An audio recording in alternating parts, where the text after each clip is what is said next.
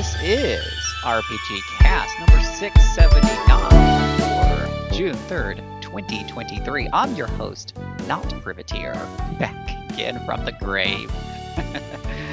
I'm just like that bad toe fungus you just can't get rid of. I just keep coming back. And some people call me Phil Willis. Some people call me toe fungus. But I'm here to help run the show today with some very good friends from rpgamer.com. First up, I have Mr. Ryan Costa. Hello, hello. Mr. Jason Arriola. Hi. By the way, tough acting Tenectin will do that, according to John Madden. And, of course, the one and only Kelly Ryan. John Madden. I remember those games on the old Super Nintendo. R.I.P., buddy. You know he died last year. Yeah. Turducken. Yeah. Was he the inventor of turducken? I don't think he was the inventor, but he sort of brought it into the cultural zeitgeist by forcing whoever won the Super Bowl to eat it basically every year. Is that why some teams lost, I wonder? Just didn't want the turducken? You know, at some point, I'm like, I don't know how many birds I want stuffed inside of each other as a prize for winning a game. And as always, we are streaming live at RPGamer, twitch.tv/RPGamer. You can watch us nearly every week over at twitch.tv/RPGamer about noon Eastern time when we kind of kick this off, usually with Chris at the helm. And, of course, you can also hang out there on Twitch to see a whole lot of other streams throughout the week from our stream team. We're always happy to have you there and talking about your favorite RPGs. But we're here today to talk about all kinds of RP Gamer news and, more importantly, what we're playing this week. What are you playing, Mr. Jason? Well, as I think I brought it up last week, but I started up Far Cry 6, largely because I've been just in a weird state of not being able to get into the games that I normally kind of get into. So I was like, I kind of want something kind of mindless and kind of maybe fun and not really taxing on my brain, I suppose.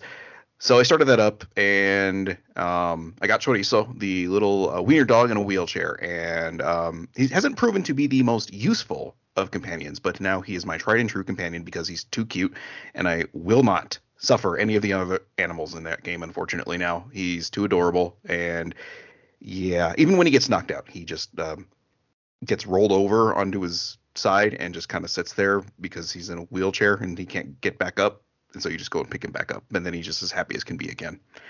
So I don't know if any of you guys are really familiar with the let's say Ubisoftness of a lot of their games. It is very much, hey, there's a bunch of crap you can go do. We'll go do it. And it just seems to keep popping up that way. It's been kind of, I don't want to say a huge fun ride or anything, but having Chorizo in there to go distract some guards, and then I just pop them in the back of the head while they're not looking, or looking at Chorizo specifically at how adorable he is, has been fun. I think I had mentioned this last week that it feels like a 15-year-old teenage edgelord wrote a lot of the dialogue, because it's like the F-bomb for every adjective, adverb, noun, and you can just come up with. So it's just like, after a while, it's like, like maybe just going to kind of put the sound on mute and just listen to a record or something while I'm playing this game, because, yeah, I don't really need to hear that every other word. So, yeah, just sort of one of those things of like, yeah, this is fine, I guess. If I was like 13 to 15 years old, I would think this game was super awesome because of how many curse words there are. But yeah, I'm a 40-year-old man and just kind of over it at this point. So you're saying that it has a whole bunch of like fetch quests and stuff that feel like they're copied and pasted? Oh yeah, absolutely. A lot of it is just go over here and go kill these people and go grab some MacGuffin over there, and that'll do it. And then right after that, it's okay, go over here and go get this other thing or blow up this other thing. And it's just kind of that continually. But I don't know, like there's a part of my brain that enjoys that, but it does kind of peter off after a while. So I'm thinking like this week I'll probably play it for a couple of days and then take a break from it for maybe a week or two and then come back to it. It's just sort of one of those mindless things that I just do to sort of get out of a funk sometimes. Yeah. So like I said, if that formula is something you can get into, I don't know. It's like $15 anymore, and I think it's worth the $15 if that's your sort of game. Specifically for Chorizo, he's just adorable, and I'm normally a cat person, but this little dog, this little dachshund in a wheelchair has stolen my heart. He's wheeled away with my heart, if you will. This is a Paladin. This is a Far Cry 6. So yeah. And then last night I made the mistake of, after taking my son to the movies, because my wife and daughter are on a Girl Scout camping trip. My son and I went to the movies. We got home late. I put him to bed, and I decided to finally get set up the wireless keyboard and mouse for my Steam Deck on my dock and try The Great War Western Front, which is a grand strategy game based on World War One. I think I brought this up before, that I'm a kind of a World War One weeb, I guess is maybe the weirdest way of putting it. And I was like, okay, I want to try something, because most of the time, like, what I find fascinating about World War One isn't anything that you can really get into a video game. I was like, well, maybe I can kind of do this, because there's some of the politics and the let's say the buffs for the two different sides kind of affect or they're affected by some of the traits of the people. Like, Germans are really efficient. The British are crack shots. The French have like a defense bonus because they're being invaded, basically. So just kind of that. Oh, and Americans really love tanks because they like big dumb things, apparently. So I tried playing this, and I may have bit off a little bit more than I can chew. It's incredibly complicated, and like 2.5 hours later, I'm still not through the tutorial yet, and I'm still not 100% sure I have a really good grasp on the game, because there's a lot of back end stuff to kind of deal with in there. It seems interesting, but also the text is really tiny, and I'm playing it on my TV because I don't really have a proper PC to play it on. So I don't know if this game is going to work out for me, unfortunately, unless I sit 3 feet in front of the TV. And I am, again, as I mentioned, a 40-year-old guy who can't sit on the floor anymore and play video games. So, yeah. I know that feeling. Going back a sec here, when you were mentioning the animal companion, got me thinking of RPGs in general with animal companions, and I started realizing that I usually just keep the default one because I never have the heart to swap out. Okay. Yeah, a sense of loyalty to the first one. I completely understand that. Yeah, I was wondering if anyone else had, nope, I have to use this one that you get at the end of the game. Just doesn't seem right, because, the dog or cat's been following me around the whole time, and suddenly, like, I like this cat better. Like, this doesn't seem to fit, really. I get terribly attached to my 100 pets in WoW. My very first one I named after my actual cat Kiki, and that was like in that was 2007 when I first started playing WoW. And Kiki, like, I would get in arguments with people in raids. It's like, shouldn't you be using a wolf that's the best DPS? It's like, no, I'm using my cat because he's my cat and I love him. And when the actual Kiki passed away, I ended up retiring that pet and getting one after my new cat Lita. Well, at the time, my new cat Lita. So yeah, I totally understand getting horribly attached to certain companions and not wanting the ones. Yeah, the first companion you get in Far Cry 6 is a alligator named Guapo, which is Spanish for handsome, and he's great to use, but like I said, Chorizo is just too cute. I could not get rid of Chorizo. So I could see being attached to a handsome alligator, though. Yeah. I mean, he's a stud buffin. He's even got like a gold tooth kind of thing there. When you go to pet him, you can pet the gator if that's your thing. So Twitter account canyoupetthegator.com or at canyoupetthegator. Yeah, and it's literally only Guapo in Far Cry 6. I can't imagine there's another game where you can pet an alligator. If there is, I want there to be a coin flip where the gator likes it half the time, the other half tries biting your hand. I mean, as they say, any zoo is a petting zoo if you're brave enough. Yeah, that is very true. Might also be the last zoo you go to, but So I've been playing this. So what are you up to, Miss Kelly? I've been playing the sequel to your favorite game of all time, Phil. I've been playing Tears of the Kingdom. Tears of the Kingdom.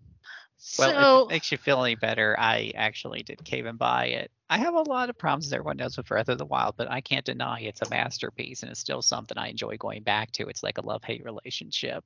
It's an abusive relationship that I keep returning to. I get you, and I mean, my husband and I were having a long discussion about whether or not we like this game or not, because they didn't address a lot of the issues with the first game at all. And if anything, it feels like they kind of doubled down on some of them. Like, well, yeah, you can fuse weapons, but they're just gonna break. Mm-hmm. They did, yes, and that bothers me. And the fact that this one is just very resource like compared to the film. Like it's really hard to farm up a lot of stuff but at the same time, just hopping on a motorbike or an air bike and just flying around the world is so fun. I have spent a good chunk of time trying to find all of the shrines, and I pretty much found all of them but two, and the two that um I can't find are locked behind story, so I had to progress the story a little bit before I could continue. So then I thought, well, okay, well, I'm gonna upgrade all my bag space, and I spent an entire day running around finding Korok seeds, and then was like, okay, I am sick of finding Korok seeds, so I have progressed the story. Um, I was in Hyrule Castle this morning, just running around trying to find all the different weapons and stuff, and some of the different armor sets in Hyrule Castle. And then you get in a fight with a bunch of Phantom Ganons, and now they're sending me on a ruins run to figure out the next part of the story. So that's been my kind of Tears of the Kingdom report this week. That's all I've played. Kelly, I can tell you're really up in the air if you're enjoying it or not. That's all you're playing. I mean, if I wouldn't be playing it, obviously, if I wasn't enjoying it. It's just a matter of, well, do I think it's better than the first game, or do I think it's pretty much the same as the first game with a little bit shinier tint? And I can't decide on that. I gotcha. See, for me, like I said, I think it's a lot of the I suppose the puzzles in this one that are a little, like I said, it's just all the physics based stuff that I'm kind of not into. So and just how much bigger Tears of the Kingdom is than Breath of the Wild, and I'm like, I'm 40, I am halfway through my life. I don't know if I have enough time to do this sort of crap anymore. Yeah. No, I get you, and I'm sort of in that mode right now where it's like I sort of feel like I'm ready to be done with the game. Mm-hmm. That's why I kind of gave up on it, maxing out my inventory to the most you can get, because that's a lot of Korok seeds, and it's like, do I really want to go hunt down hundreds of Korok seeds to get one more inventory slot? Yeah, I didn't even do that in Breath of the Wild. I got what I felt was a fair amount that could get me through it, and I just kind of was like, all right, this is fine. If I stumble across Korok seeds, I'll go after them. Otherwise, I'm just not. And any of the ones that gave me any trouble, I was like, all right, F this noise. I'm gonna just keep on moving. Yeah, because I mean, you can have a map open and choose your way to finding them all day, but when you get to that place and whether or not you're gonna actually know what you're supposed to do is another thing entirely. Plus, when Breath of the Wild came out, there was a physical strategy guide that came out day and date with it, so it made it a lot easier for me just to do it that way. Mm-hmm. Whereas I think the Tears of the Kingdom one is coming out sometime this month, so it's like, well, here we are like a month later, and the guide's just coming out. So I was thinking about getting the guide just to maybe give it one more shot before I completely threw in the towel on it. But I'm also like, do I really want to spend more money on this game that I haven't been enjoying? Yeah, no, I get you. I bought the guide just because I like the Zelda hardcover guides. I sort of collect them to an extent. But yeah, by the time it gets here, I'm going to be done with the game, and that just seems to be guides anymore. Yeah. I mean, ever since Prima kind of bit the dust, like we just don't get guides like day and date anymore like we used to. But what's funny is they have them. Prima's website has guides. Oh. Yeah. I'm weird. I guess I still like a physical guide in my lap while I'm playing a game, or off to the side while I'm playing.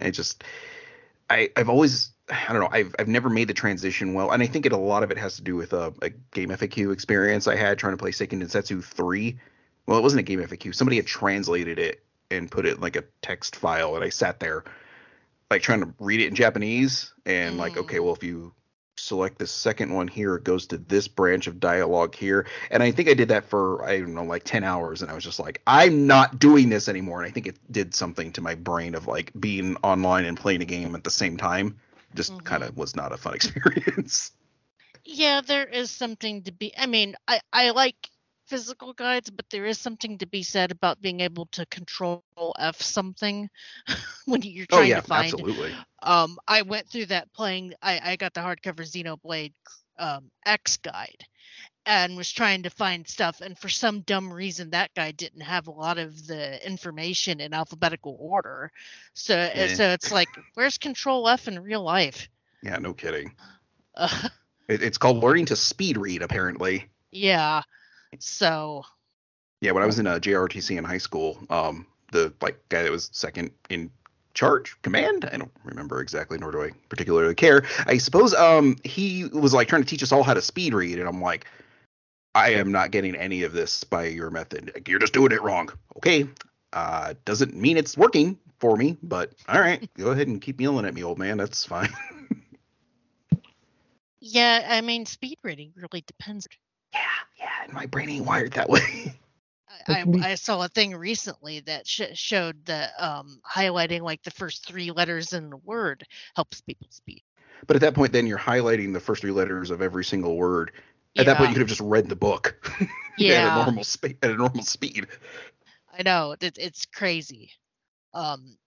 It was a campaign to say that they wish that there were more ebooks that had that option. Oh, okay. That would be interesting. Yeah. Because that was partially why I kind of liked ebooks for a while, was because I could pump up the font size so that my poor blind eyes can actually read it. Yeah, boy, do I know that feeling. But you know what I don't like about ebooks? The fact that they're the same price as regular books and hardly ever go on sale. Yeah, boy, that's fun. I usually, use Amazon delivery, and they'll let you pick a slower option and get e-credit. Yeah. So I usually use that. But at my age, speaking of being old and stuff like that, I can't take any more physical books. I've got a whole bunch of Pathfinder tabletop first edition books that I can't practically give away. Like, I'm just going to end up taking them to Goodwill. As you get older, it's like, I don't want to, have a rock fall on my head and leave a whole bunch of crap that somebody else has to go through. And honestly, I don't use the physical books anymore.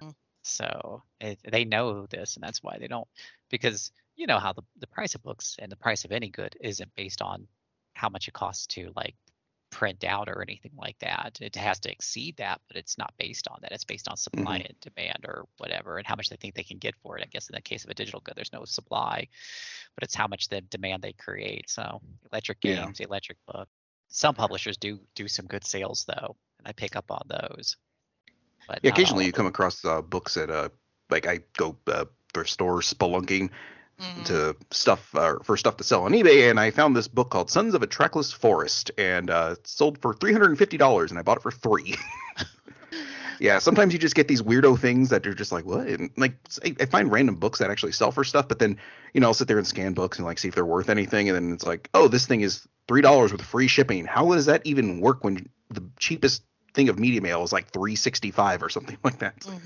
Yeah. Oh, and I love going to used bookstores and just seeing what kind of treasure I can find. I remember, not necessarily a used bookstore, but Vaughn found like a whole bunch of 4th or 3rd edition D&D on sale at Hastings for like $25 each, and they were normally like $75 books or something like that.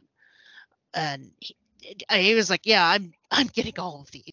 I remember that. Like, I used to go to yard sales and such, and I ended up buying a whole bunch of like Star Trek paperbacks here and there, just collecting all of them. So that's, now I have to let them all go. But I have like one fun fact was way back in 2004, I think I went to a comic book convention, and there, back before the internet was like really super fast speed and all that other jazz, and they had figured out how to better monetize these things through Amazon and such. There was a company that was taking comic books and putting them onto DVDs, and this was completely legit. Like, it wasn't just some bootleg stuff or whatever have you. And they had this one DVD that had hundreds of Star Trek comics plus hundreds of books that were made for the Microsoft e-reader at the time. And I bought them, and it was only $40. And I mean, that's super cheap for everything that I got. Nowadays, what I do is I still have that collection. I keep it on my hard drive. And what I do is use a program to convert those to Mobi so that those can go onto my Kindle. And I read those. But that was like a unique find, but it wasn't at a bookstore. It was at a comic book convention. And you can't find these things nowadays, of course, because they have since then figured out how to better monetize these things. So little partnership ran out probably decades ago. Vale, who fights cat, says BookBub is good for getting big name authors for $1 to $3 in ebooks. Ditto for Chirp and audiobooks. I know I get a lot of good deals. I feel like I do anyways with Audible. They're constantly emailing me my wish list has gone on sale, giving me credits for all kinds of reasons. The credits are $10 a pop, which is not bad for an audiobook. Once you've used up your annual subscription, which I do usually. So I just bought a 3-pack of credits for $30. But then on top of that, because I had bought 3 books, they gave me $10 more in credit, which I used to buy like a $9, $10 audiobook for free. So I feel like Audible is a really good value. Yeah, and the last time I tried to cancel Audible, because I did like the $5 for 3 months thing at the beginning, and then I went to cancel, and they're like, "Don't go. We'll give you half price for another 3 months." Like, okay, I can jive with that. So it's been 3 months, so I'm curious how long I'm gonna get that to go for. That was like when the pandemic started. Stars, the streaming site, they were desperate, I guess, to try to get people to subscribe, and like it kept offering like $20 for a year, $25 for a year, and I would or 6 months or whatever, and I'd let it run, and then just they'd email me like, come back, we'll give it to you for another $20 for 6 months if you come back, please come back. And after a while, I'm like, I don't ever use this app. I'm gonna stop using this thing. I don't care. It's only $20. I don't need this. Right. Yes, supposedly you can string the cable company along that way too. Yeah, the cable and satellite companies, they will kind of do that. Like my in-laws were going to go to YouTube TV, and they called to cancel, and they were like, all right, we'll lower your price this much, this much, this much, and this much, and you can have this and added to it. And it's like, oh, okay, well, I guess this is cheaper this way, actually. So it's like, oh, so you guys really just are just piling on the cash here for no particular reason. Gotcha. Yep, it's all one big racket. I'm sorry to say, an annoying one at that. Right. But we digress. I could talk about books and audiobooks all day long. What else is going on with you, Miss Kelly? I mean, that's been pretty much it. Like I said, I'm I think I'm gonna start wrapping up the game this week. That way I can work on my Fuga playthrough, because I haven't touched that in a month, and I kind of left that in the lurch. Got the regular ending, and I'm dying to see like what some of the better endings could be for that. So we shall see how addicted I get again. Who knows? Maybe there might be another layer to the game, like a subterranean world. No, I doubt it. Might be hoping for too much there. Yeah, no. little Zelda, little too much Zelda on the brain, apparently.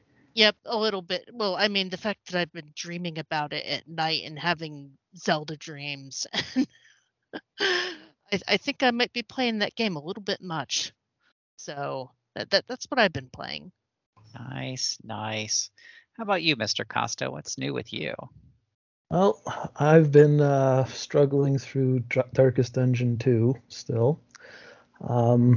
You'd think after playing some difficult games I would take a little bit of a break or something like that, but no, I went straight into, I tend to think I'm pretty good at tactical games, and Darkest Dungeon just has a way of making sure you feel humbled.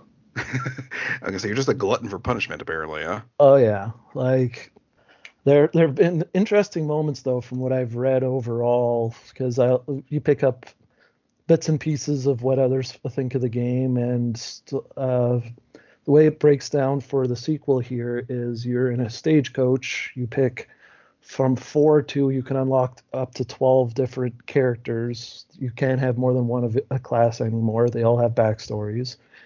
And you start moving in your stagecoach. You go through a couple of different biomes, and then you reach a mountain where you fight a boss. You beat the boss, you unlock the next chapter. The chapter 2 and chapter 3 bosses are apparently like game enders, where people are just like, nope, I'm rage quitting, never touching it again. 2 is supposed to be easier than 3. 20 hours in, I beat the second one finally, like 20 hours of just attempting that. Because being a roguelike, of course, if you die a full party wipe at any point, you have to start the whole journey over from the beginning again. Oh dear God. But No, thank you. You do get some they're called candles to go to a altar of hope where you can unlock more items, slightly stronger versions for things for your characters, like 10% chance of avoiding death blows. Which when you get brought down to 0 health, you're on death's door for at least one round, and then it kind of does its own little roll to see if the character dies or not. But the funny thing was, when I was a bit proud of, is this third boss is supposed to be the hardest thing ever, and it was very difficult.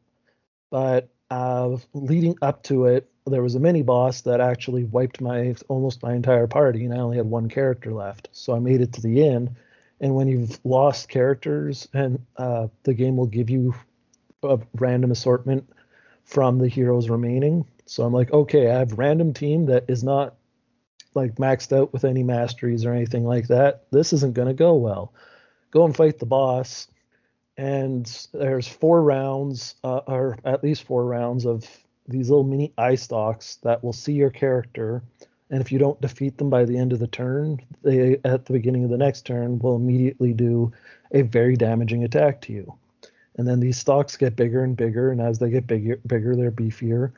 And then at the very end, when they all become the largest eye stalks that can be, it's like 3 or 4 rounds at the very least, the actual creature appears. And if you defeated any of the eye stalks that are seeing you, your character isn't seen, so its big attack that it does on your entire team, which was like you have 50 health, it's doing 40 damage per round, and only 3 of my characters were seen, so the one that wasn't just kept chipping away, and one of the characters has the ability to dodge attacks, so even though he was on death's door, he just kept dodging.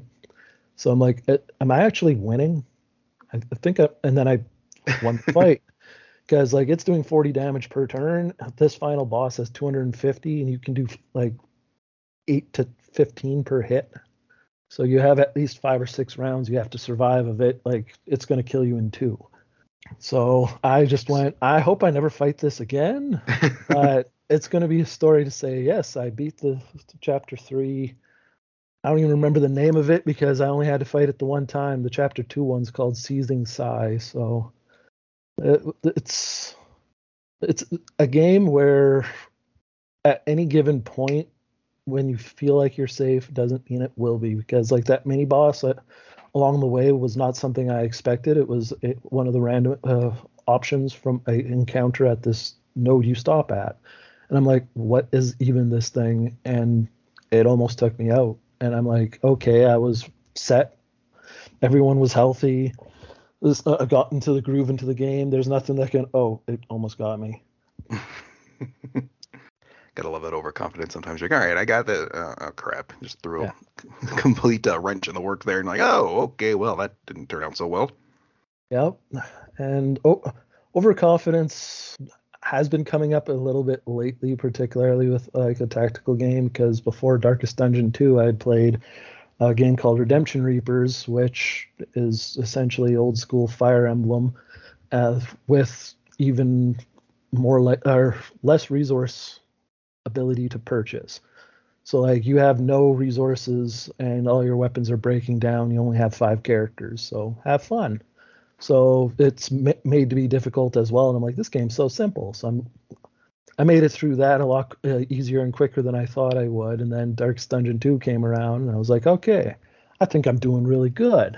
And no matter what the game is, you can be humbled sometimes. Like, even if I stopped playing this now and started playing like Tears of the Kingdom, which was mentioned earlier, I bet you I'd jump off something, not know how to turn the bike on properly, and just, Link died. Yeah, if you don't like put the fans on the control stick in like the perfect positions, you're going to just veer off to the left or right, and the bike is impossible to. Get your alignment checked. Yep. Yeah, it's even worse when you have a Korok on the back of it and are trying to have the Korok rejoin with its buddy. Hmm. I've crashed and that's the other thing. The most efficient way to quote unquote land the bike is to crash it. Like seriously, just drive it right into the ground. Because if you try to jump off of it, you lose all. There's momentum there, and you pretty much just your bike's gonna fly off the other side of a cliff or something. Yeah, you just watch it sail on by as you like, oh, I didn't think this through very much, did I? Yeah. Like, oh boy, it's at the bottom of the. This is my life now. But couldn't you just rewind it basically and get it back to a certain point? Not if you if it's can't. not too far. Yeah, if it's too far away, pretty much screwed. Yeah. Isn't that just what RPGs are, though? Hindsight is 2020. You make a decision and just go, "Why did I just do that?" Mm-hmm. Yeah.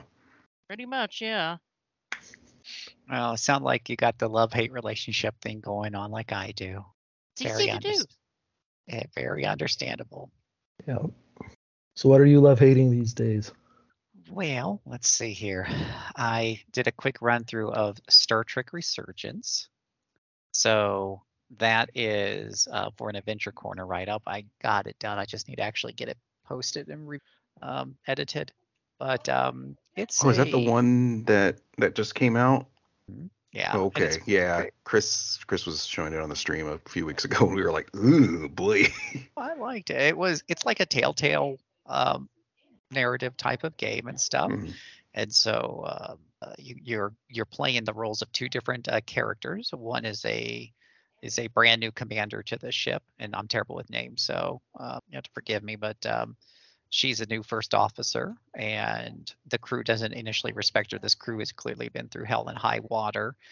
Their prior first officer was killed, and so a lot of them are very skeptical about her because they feel like maybe the captain should have promoted somebody from within. And then the second one is a petty officer crewman working down engineering. And what's really funny is he's got the chief engineer there is a Vulcan. So imagine having a Vulcan for a boss. Just pure logic, no emotion, just get the job done. I don't care about your feelings. This is the regulation. That's what he has to work with.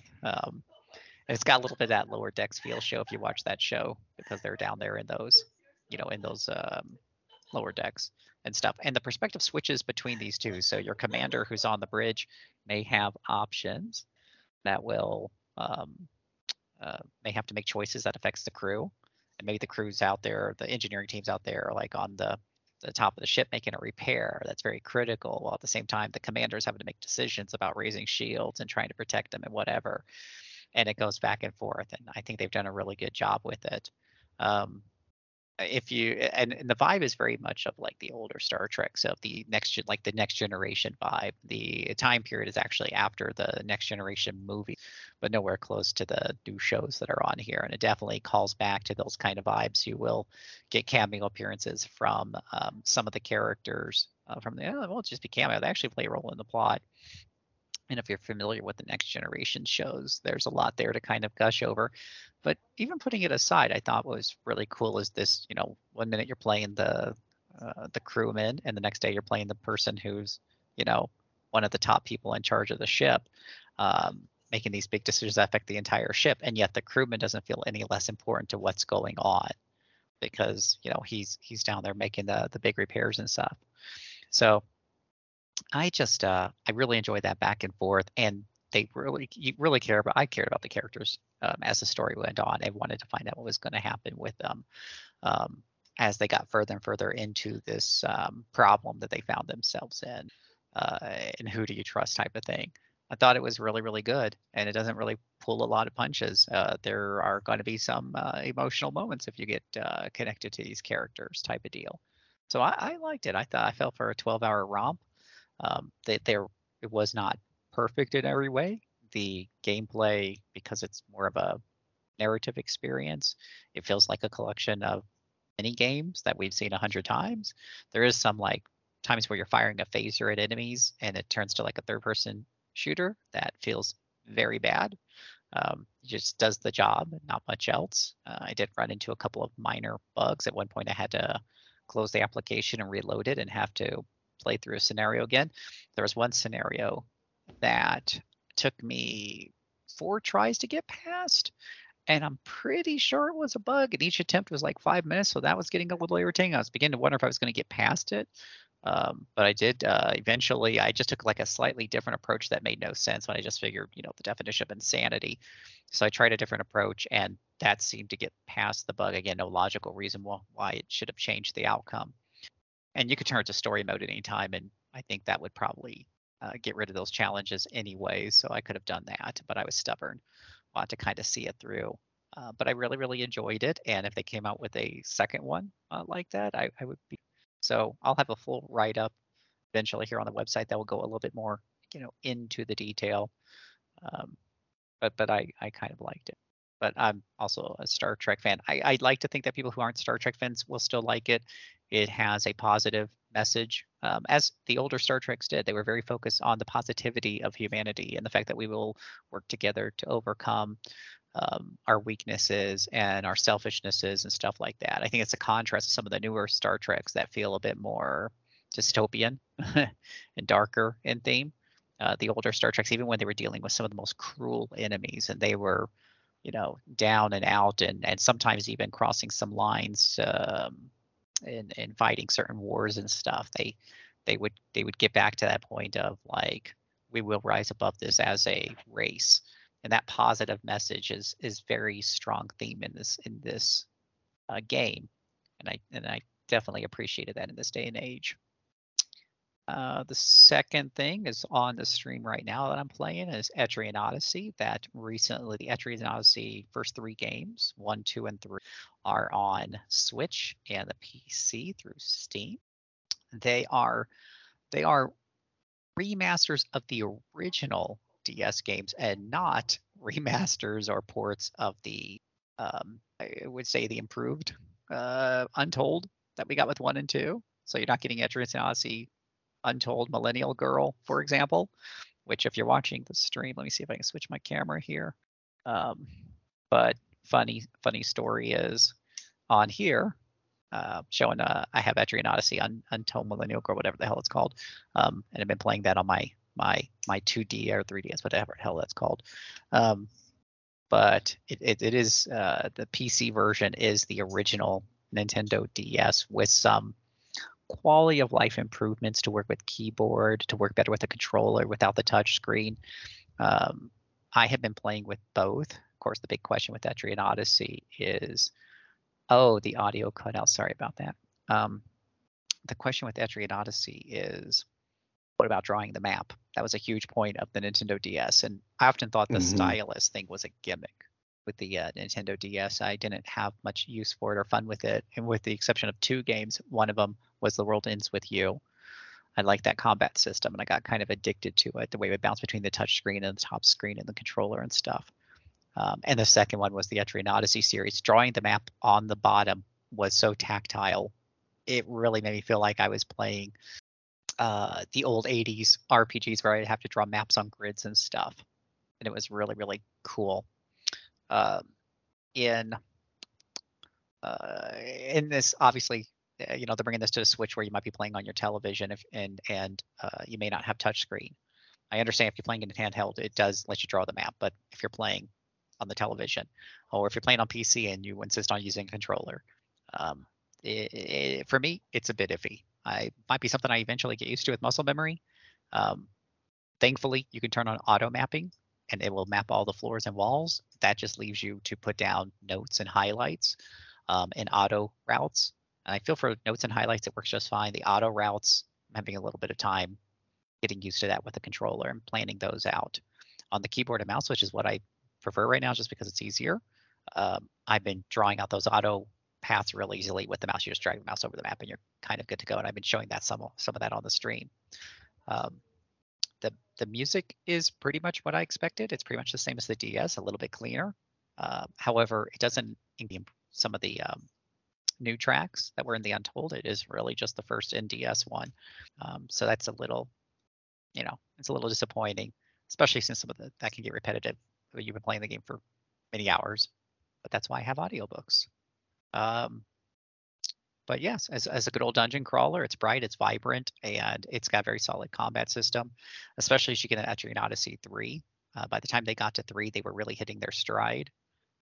So there's definitely more classes, more. I believe 3 also had the subclasses, if I'm not mistaken, so they have more depth and a lot more things you can do. But with that said, if you're like me, you want to start off at the first one and play all 3 or whatever, you can do that. They are $40 each, which might be a bit steep for a remaster for some people, especially if you're thinking about buying all 3. It's $120. But at least when I bought this back a few months ago, because I pre-ordered, I was able to get it on Fanatical. I was able to get all 3 for under 70, which is $25 each. So I think that was fine for me for the value that I'm getting there, but to each their own. If you're just gonna, that seems fair. If you're just gonna buy one, I would suggest Etrian Odyssey 3. They have not remastered that one into an Untold or anything like that. It holds up just fine. I played that not too long ago, a couple years ago, and I enjoyed it. And all the improvements that were inherent, they had figured out by then is in that game. So it'd be nice if they did the Untolds. It'd be nice if they did 4 or 5 in Nexus. We'll see what happens with that. Yeah, I was pretty upset that they never did an Untold because I thought 3 had some of the best story. Absolutely. No, totally. And then last, but most certainly not least, Diablo 4, because Diablo 4. This is one of those things that people either seem to love or people seem to be like, no, I'll never play it, whether they're boycotting Blizzard still or because they don't feel like it's close enough to 2 or to 3, or they just never got into Diablo to begin with. It seems like people are pretty opinionated on Diablo 4. I'm mixed. I want to check it out, but I don't know. I'm just not as enthused for this one as I am for 3, and part of it is because I thought that Diablo Immortal was kind of a canary in the coal mine, if you will. Yeah. I'm not a fan of the Battle Pass stuff and the microtransactions and stuff like that. And it seems like they're going full hog with that stuff this time around. Yeah, so and for me personally, I've learned a long time ago, I just judge games and I no longer judge developers and publishers. I just wait till the game comes out and see if it's got what I like in it or stuff. Because we've seen really good companies come out with shite all of a sudden, like Cyberpunk. We've seen bad companies suddenly do something really good and kind of blow us away and get some things right here and there. And there was a particular, and it's escaping my mind which one it was. I remember like EA coming out of the blue, and I don't really like EA games. They monetize the hell out of those games. They tend to be a bunch of fetch quests. EA is definitely kind of the banner child for big corporate takeovers, and yet they came out with one game, and I forget what it was, that everybody liked, I liked, my friends liked, and stuff. So I just kind of looked at Diablo differently than a Diablo Immortal, where obviously, yes, Chris and I, Privateer and I, both played Diablo Immortal for like a few weeks. I dipped out before he did. And yeah, they had monetized the heck out of it, where the progression was heavily tied into the monetization model, which was a shame. It was using the Diablo 3 kind of like engine. I like Diablo 3 a lot. But with that said, it was definitely monetized to hell and back, pun intended. The yes, with Diablo 4, we'll get that that pink elephant out of the way. It has microtransactions. I use that in air quotes because nothing that I saw in the shop looked like it was under $10, and it went up to 25-ish. And they are selling cosmetics, which that's completely ignorable. For me, Monster Hunter has cosmetics that they sell, and generally speaking, in Monster Hunter, I just simply I'll buy them here and there, and most part I ignore. Like, I'll just play the game and enjoy it. If I enjoy it a ton, and I want to buy a cool Palico outfit or whatever, I'll do that. I mean, generally speaking, there's a ton of outfits in the game because you hunt the monsters, you carve the monsters, and they have tons of good outfits. But some of these are just different, or maybe they look a tiny bit better, so I'll buy those sometimes. Diablo is kind of set up that way for that first part. There's tons of outfits in the game. As you kill monsters, they drop loot. You take the loot to the blacksmith. You have it broken down. That unlocks the appearance for your character. And even though I'm pretty early at the game, I've already got kind of different outfits and stuff that I can pick for my character, turn things on and off, dye it different colors, and kind of come up with a look for the character that I like. And then, but in the shop, they're selling obviously these things that look like they're in-gear sets, and I don't know if the in-gear looking armor is going to compete with what's being sold in the shop. I won't until I get there. But the second thing that you just did mention is there's the Battle Pass option. The Battle Pass option has a free side, like these things tend to do, and a paid side. The free side has mostly cosmetics from what I understand, or at least what they've gone on record of saying, because it's not out till July. They've gone on record saying that it's going to have some progression for like your secondary characters if you're an altaholic, but that's on the free side, so anybody can get that.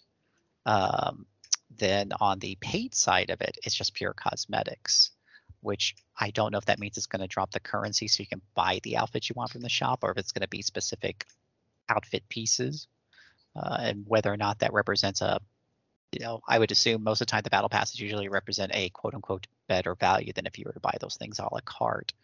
But we'll see how all that works when that eventually gets released. But being that it's all cosmetics, it is all completely ignorable. So that brings us to the main game, where if you just buy the base game itself, which comes out in Monday, if you're not buying the Super Deluxe pre-edition that maybe we did, you are getting an extremely beefy experience that when it comes to these live service games, because now whether you like it or not, Diablo 3 is kind of live service. It pretty much was. And Diablo 4 is just 100% into that camp. It is definitely making no bones about it. You will see other players running around in your world when you're in the overworld. They are going to continually add to it. The battle pass is part of that, or the cosmetic sales, so that they can continue to add to it. So this is pushing it definitely more towards the MMO camp and firmly into the live service arena.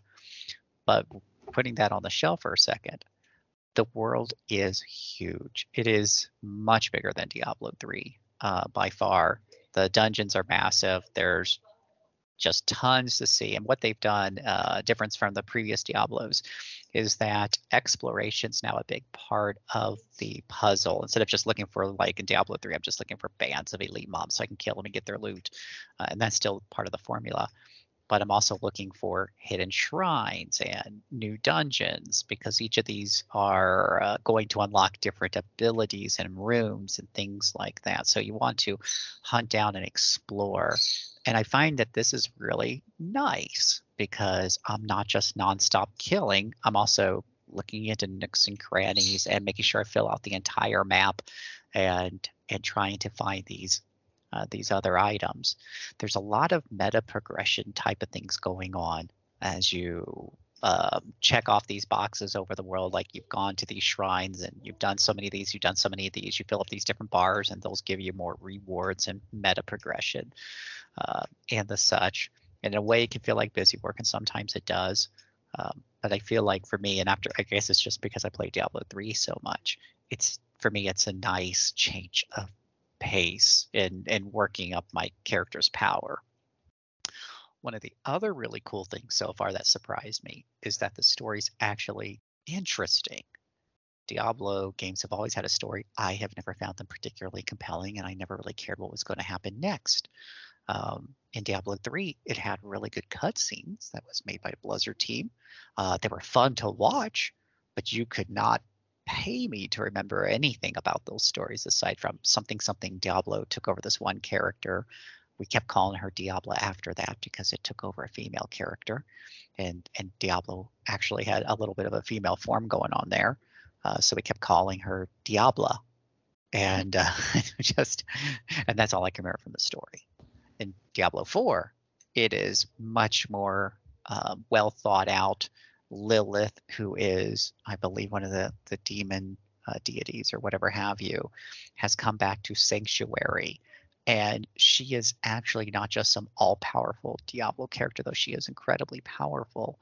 She has nuance. She is interacting with the NPCs. She interacts indirectly with your character, at least at the beginning. And she's a very interesting antagonist that I want to see her more on the screen. And I want to see what she's doing to these people. She's clearly got some plans going on. And that's very interesting and fascinating to me. And then these people, these NPCs that you meet along the way, they are people clearly with flaws and weaknesses that she's more than happy to take advantage of. And it's just better portrayed here. Whereas in Diablo 3, it was more a bunch of victims, and that's okay, here and there. But these are people with flaws. They kind of create some of their own problems and leave their own openings there. And sometimes they get what they deserve. But you kind of still feel bad for them. So I kind of want to see where the story is going for once, which is not something I've been able to say about a Blizzard game since probably StarCraft 2. And so that it kind of feels like quality-wise, the story's up there with StarCraft 2, which is not to say it's going to win any awards or anything, but it's interesting enough for me to see where it's going to go. So that's pretty cool. If you're into the Diablo 2 look, it's here in full force. Just imagine Diablo 2 and that lower contrast palette, dystopian type of look, cranked up into 4K with much better texturing, resolution, etc. And that's where you're at. It is really good looking, as you would expect from Blizzard. The classes so far, I played all 5 classes to level 10. They all feel pretty good, except for the warrior, who frustrated me a little bit because it kept dying. That might be something that fixes itself later on with better loot. But with the other classes, I did really well. I love Necromancer, Corpse Explosion. There's nothing like just blowing up the bodies, which kills more enemies, which creates more bodies. And it just becomes like a chain reaction. It's fun. Necromancer was my favorite back in the 2 days, but I never got around to playing 1 and 3. Yeah. And I played a bit of 2 on stream when I was streaming back there, and I think I like 2. I think I want to play some more 2 when I get the time, but 4 is doing a lot of pretty good things. And make no mistake, again, like with most live service games, they're usually pretty crappy when they're first released because they know they're going to keep adding more and do some tweaks later on and stuff like that. I think my understanding from listening to a number of reviewers plus my own, coupled with my own experience, says they made sure to get this one right. You can buy this game and know that you're getting a very complete experience with a really solid end game straight out of the gate. Even Monster Hunter didn't do that. Like Monster Hunters by Capcom, which is very well liked and received and reviewed, did not have a strong end game when it first released, being semi live service game. They added that later on. And same thing with Sunbreak. But here it's pretty much there right out the gate. So it's a lot.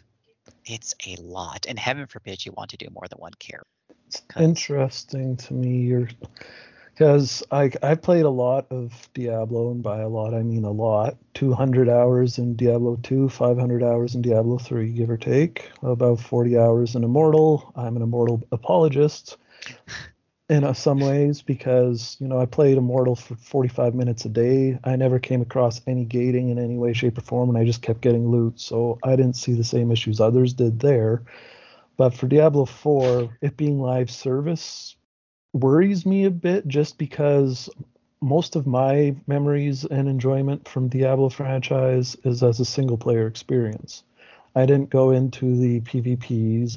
I would do torrents and Diablo 3, but that's just to get better gear and you're cooperatively playing. So I don't think microtransactions would affect me much. I'm intrigued by the story because I've always liked the campiness of 1, 2, and 3. So it being a bit more serious could be interesting, but I hope it hasn't lost the camp either. Yeah, it does feel, to answer those concerns, I will tell you, I don't feel like there's a lot of camp there. So I've seen treasure goblins. I haven't ran into cow levels yet. I don't know if I definitely don't think so far I would categorize it as having any sort of campiness.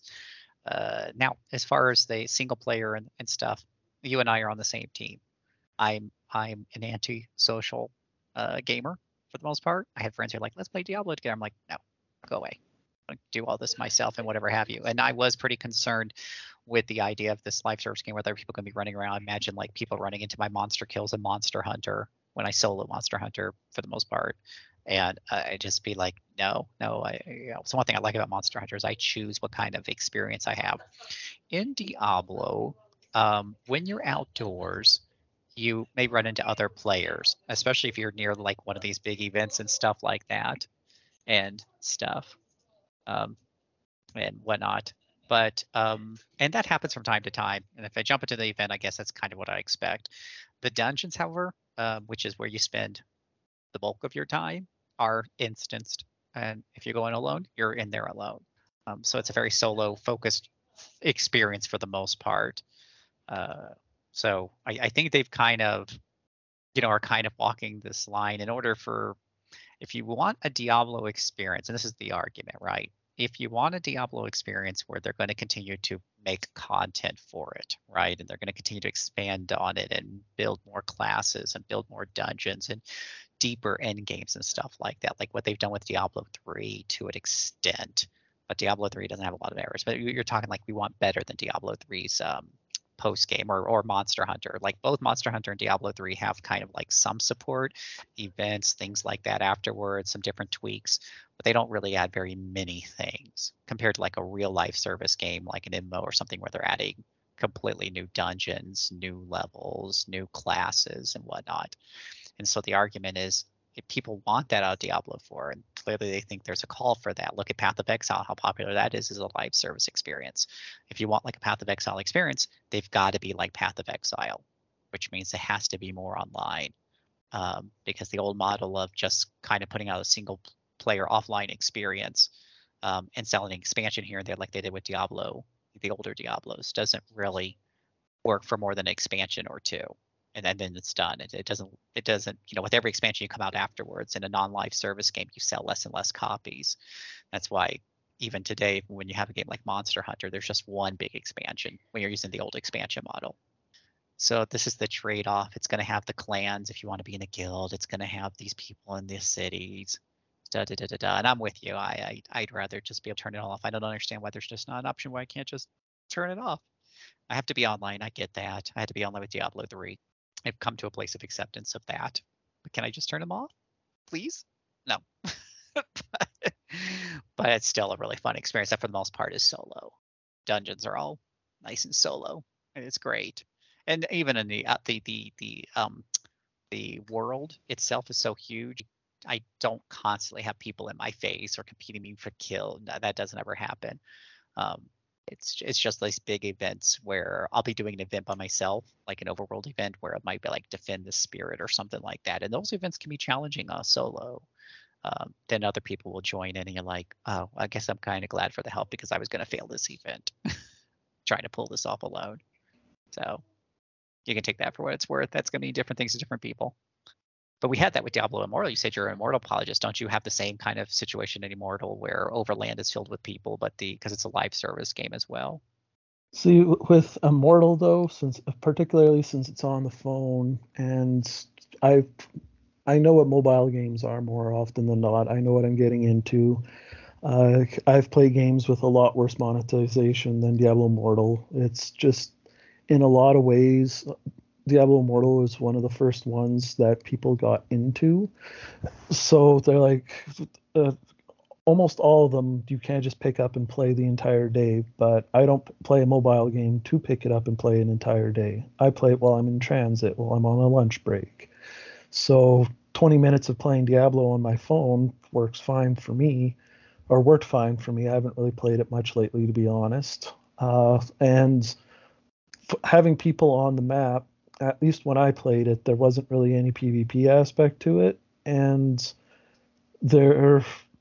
I can't remember exactly how it worked because it's been a little while for Immortal, but I appreciate that it was a next step on the loot system from 3, which I find to be a very underrated inclusion to a game like that. Because I played a lot of like Borderlands 2, for example. And in Borderlands 2, you had a treasure chest, you open it up, you're fighting each other to pick up what's in there. Diablo 3 and Diablo Immortal, whatever drops is for you. No one can steal it.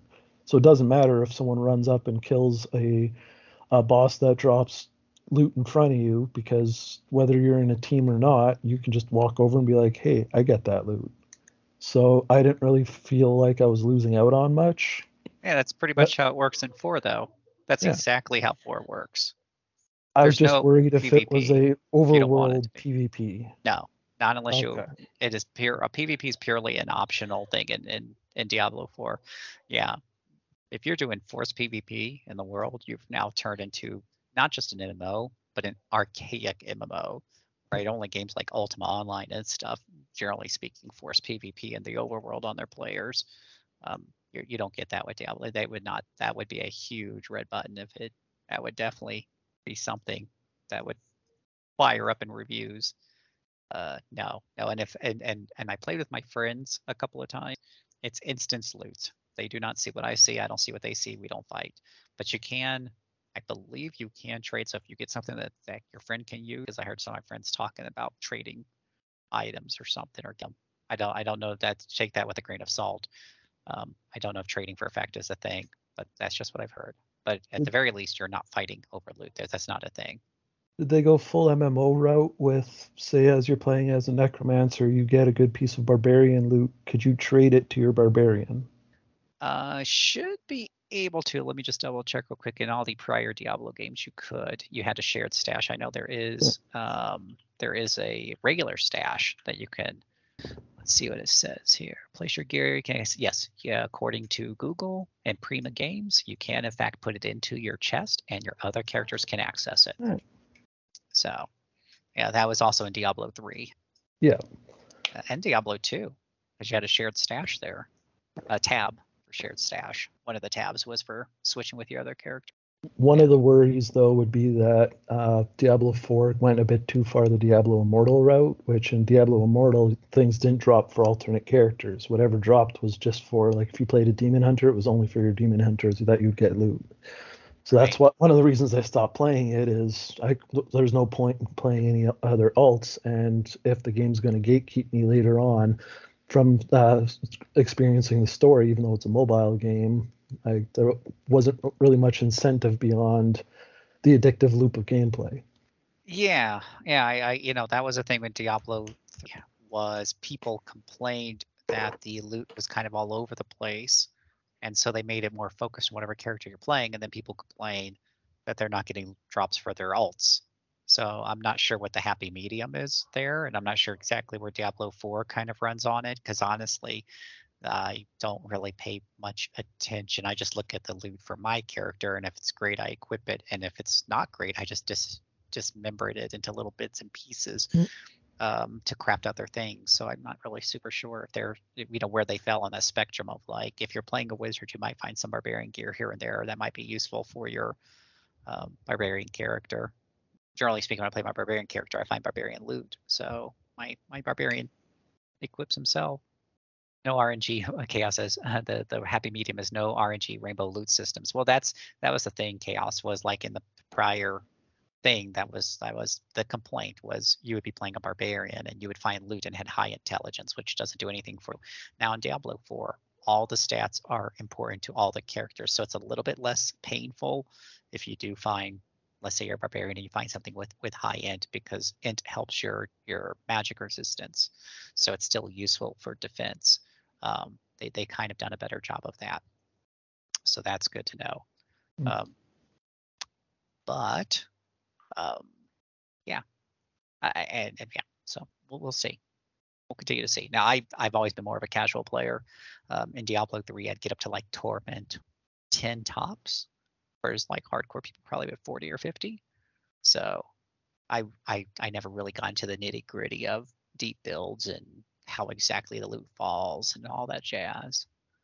But anyways, I'll continue to play it. That's what I've been doing. I think it might be time for the news.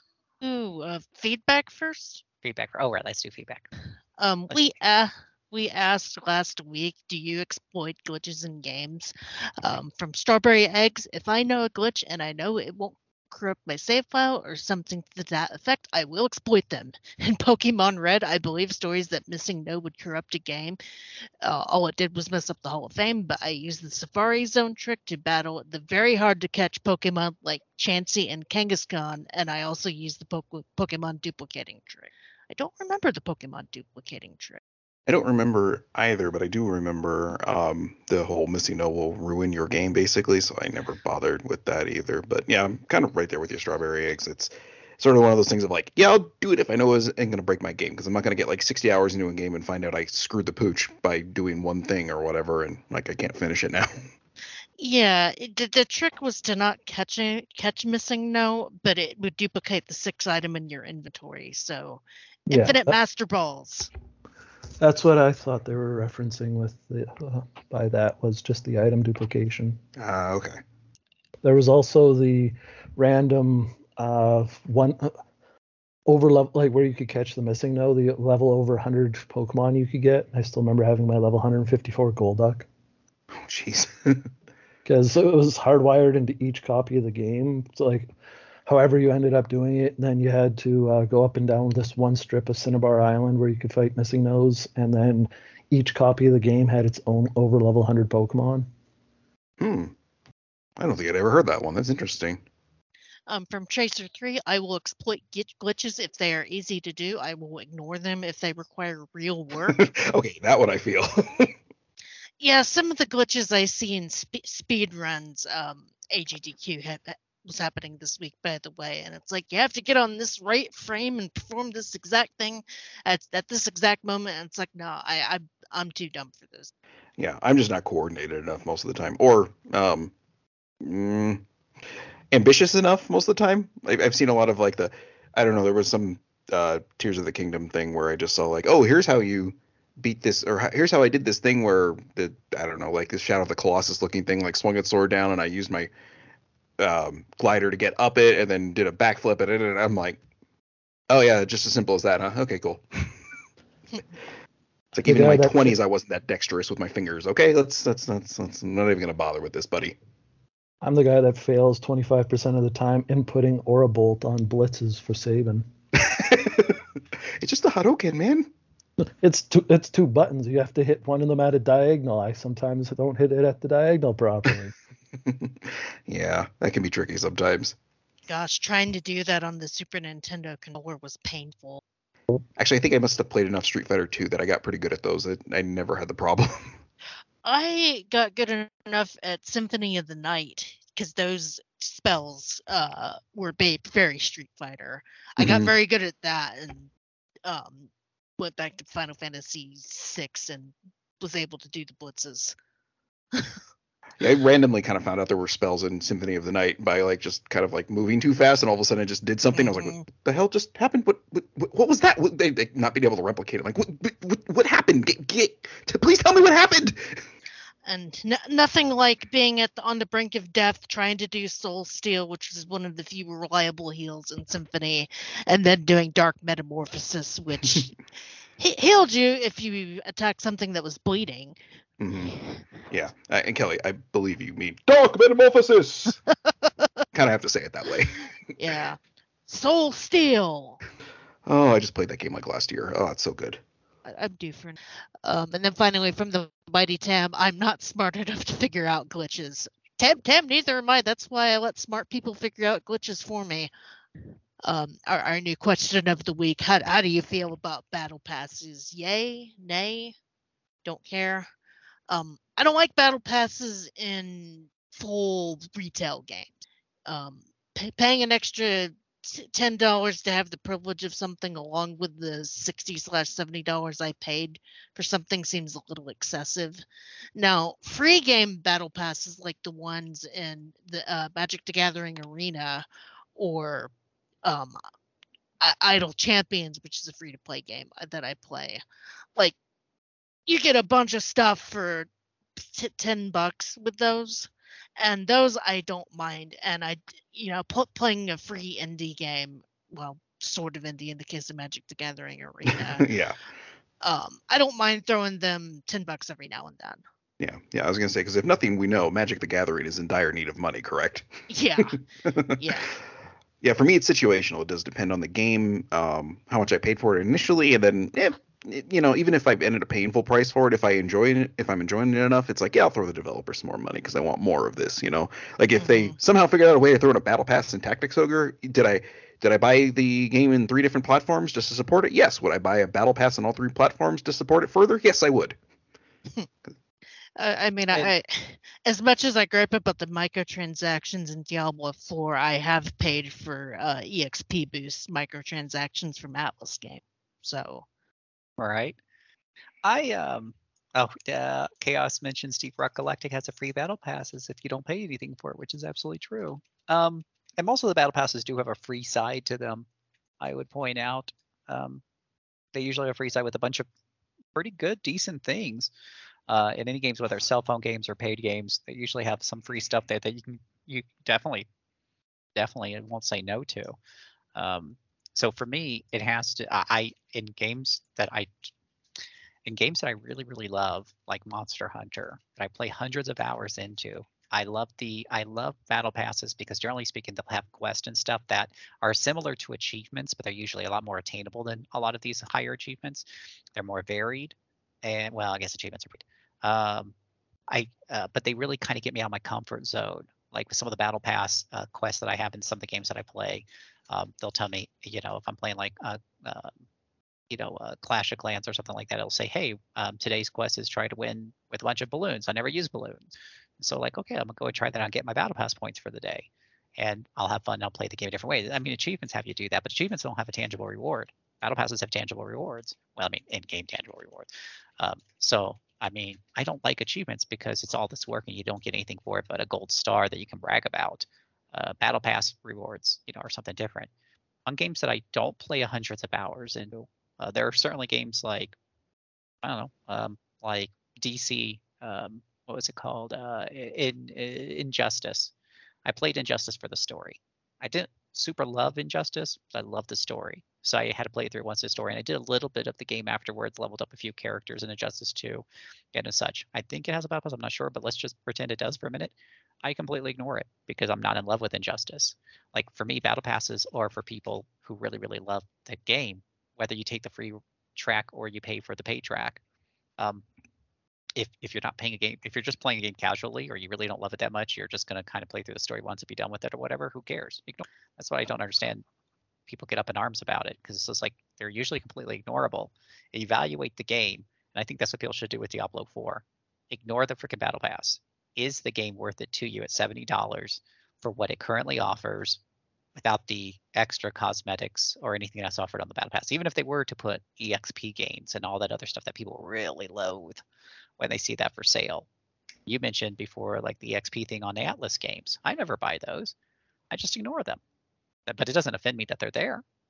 Yeah, no, I mean, sometimes I've always supported Atlas, and sometimes I just like having the extra EXP and gold boost. Yeah, but it doesn't offend me like that it's there for people who want it. Like speak with your wallet. Yeah, just speak with your wallet and ignore it if you don't, and judge that. If you're a person who's opposed to those things, whether you don't have the money or you don't like them or you don't want to feel like, I think one of the arguments against battle passes is that it makes you feel like you have to jump through these hoops and there's FOMO. Mm-hmm. Just ignore it. Have some emotional management or IQ. Just ignore it. It's fine. It's okay. Judge the game without it if that's what you want to do. And I think you should do that with Diablo. But if you don't complete every single thing of every piece of content, you didn't finish a game, right? You didn't complete it. And you what guys right. And you were just talking about one of y'all were just talking about how Diablo Immortal, you play it, you ignore all that stuff and you just take it for what it is, right? You're just leveling through it and you ignore all the microtransactions and you're having a good time. For me, battle passes fall into 2 aspects of a battle pass that involves a game that has competitive PvP. Bothers me just because that becomes the aspect of paying to win, because if you don't pay into that, you are going to be lower than the people who are getting extra resources. Sure. But if it's just you playing the game and here's an extra $5 to get a double XP boost, it's easier to ignore those. The other aspect is a lot of the stuff that's cool or interesting in a battle pass, like you were mentioning about do 5 fights using this different character you may not use. That could easily just be implemented as a set of daily quests, which in a lot of games could just vary and change things. Like it's almost like once you've reached the end of the game, having something in game tell you things like use this alt because you don't normally use, like using Monster Hunter as an example, kill 5 big beasts using a glaive and you get these extra resources. Like why not at that point? You're enjoying the game, you want to do something different.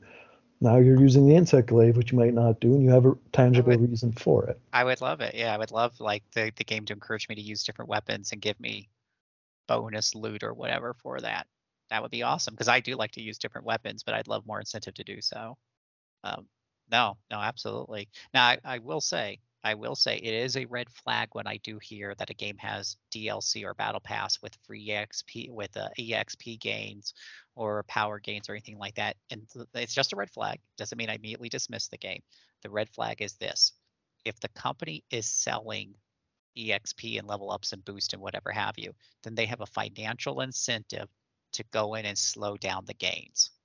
So they have a financial incentive to create a dissatisfier for the player.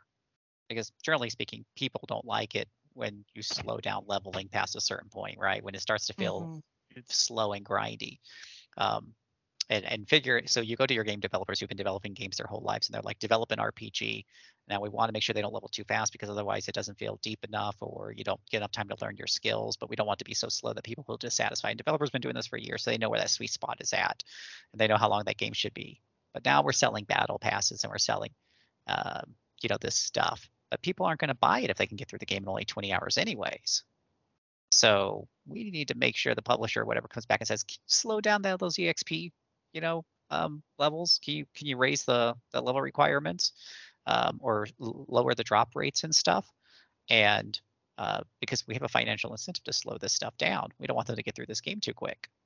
So I think, and that's not just a problem with games with microtransactions. Obviously, since the beginning of the NES days, developer publishers have felt like it's a big selling point to say that your RPG takes 100 hours. So let's slow down the leveling a bit.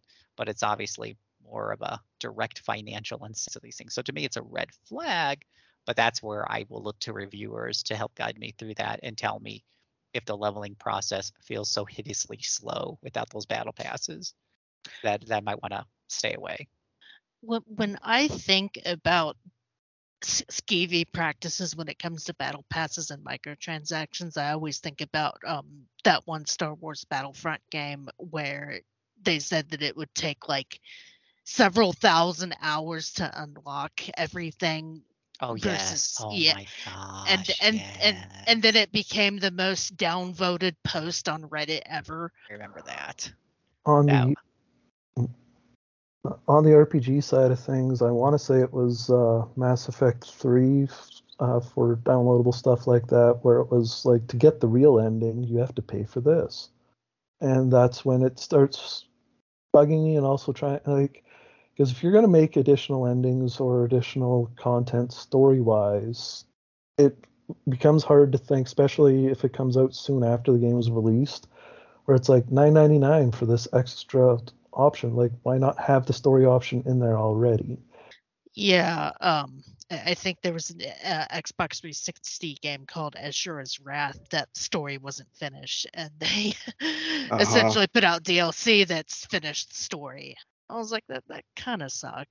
Yeah, it was a little skeevy of them. I think I remember a fair bit of backlash on that. And I mean, these days it's not quite the problem, because you can get that game for like a song basically, and the DLC is stupid cheap. But when you spend $50-$60 on a brand new game, and then like, oh well, now I have to wait for this to actually complete the story, not just like, oh, here's an addendum to it. Basically, it's like, no, the only way you're actually going to know what actually happened in this game is if you give us more money and wait a few months while the DLC comes out. Like that's where it gets a little skeevy. Oh, not just that, but I isn't the 360 store shutting down at some point? I don't know. I mean, Asura's Wrath is backwards compatible, so it's still available to get on like Xbox One and Xbox Series. I would imagine eventually they might shut down the. Well, you know what? I think they're shutting down the Xbox 360 store on the Xbox 360. Okay. I don't think they're Gotcha. shutting down the ability to buy those games because they did put a lot of work into getting those games backwards compatible. And I mean, I'm sure it's not a huge amount of money, but once the work is done, you might as well just kind of leave it up there at that point, as long as the licensing is still good. Mm-hmm. So I think the 360 store is shutting down, but it's only on the Xbox 360 itself. Okay, gotcha. I can still get my Vandal Hearts Flames of Judgment. God, I forgot. Do the enemies in that one burst into like things of, or fountains of blood when you kill them? I bought that, but I don't think I actually played it. Yeah, I was in the same boat. I don't recall the Fountains of Blood, which meant that I just wanted to play the first one again. Anyway. Yeah. I did appreciate in the first game that when you defeated a skeleton, it burst into a fountain of blood too. It was like, well, how did that work? But hey, whatever. Good discussion there. Now I believe. Woohoo! Do. Sorry, I was distracted because the Lego store has a Lego Pac-Man arcade cabinet that I ordered this week. Mm-hmm. Very cool. Cannot wait to put this together. But for some reason they shipped that and my bonus items in 3 different packages. Oh God, okay. And I do not know why, and I'm trying to see which of the 3 is out for delivery today, because if it's the 2 bonus items and not my arcade cabinet, it's like I'm not going to be able to put it together this weekend, and that makes me sad.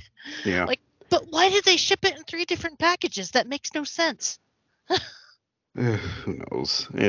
Shipping's an odd beast sometimes with companies. Oh, by the way, Kelly, my Tales of Arise vinyl's coming in today, and you owe me $50 still for mentioning that it was there, so that I bought the damn thing. You can bill my PayPal at kissmyass@gmail.com. Okay. Is the K capitalized or the A or the M? Sure.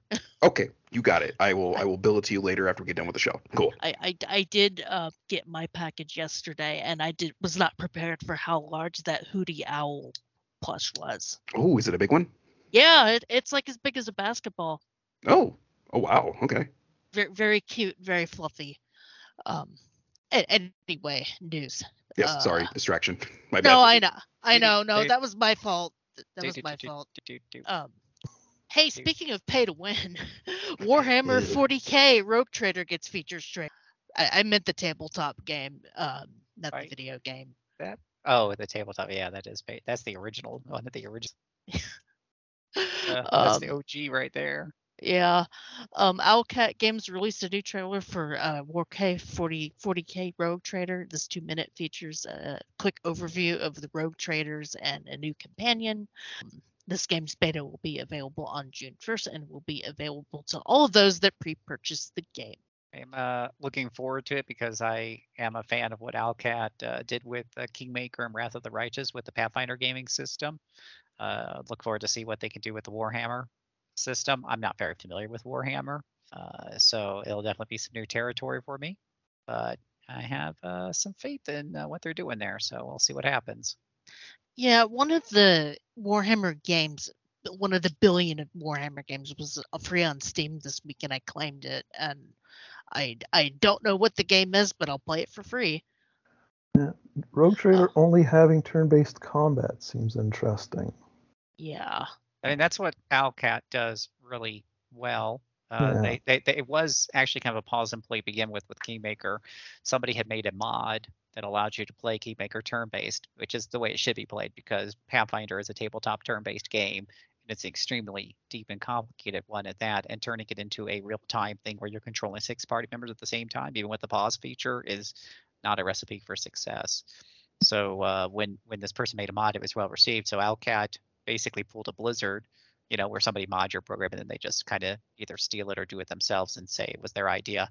But all I know is it not only does it work well, it's bloody flawless because you can actually hit the space bar at any point in time and switch between turn-based and real time. So if you're going through a fight and you've killed half the enemy group and it's just time to mop up, you do not have to have that drag out in turn-based. You can hit the space bar and go back to real time.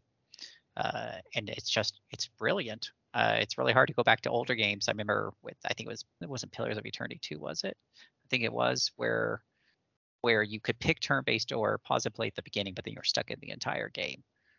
Having it, something that's seamless that you can turn on and off anytime is really, really cool. This one might be turn-based only. It just kind of depends on how well the turn-based flows.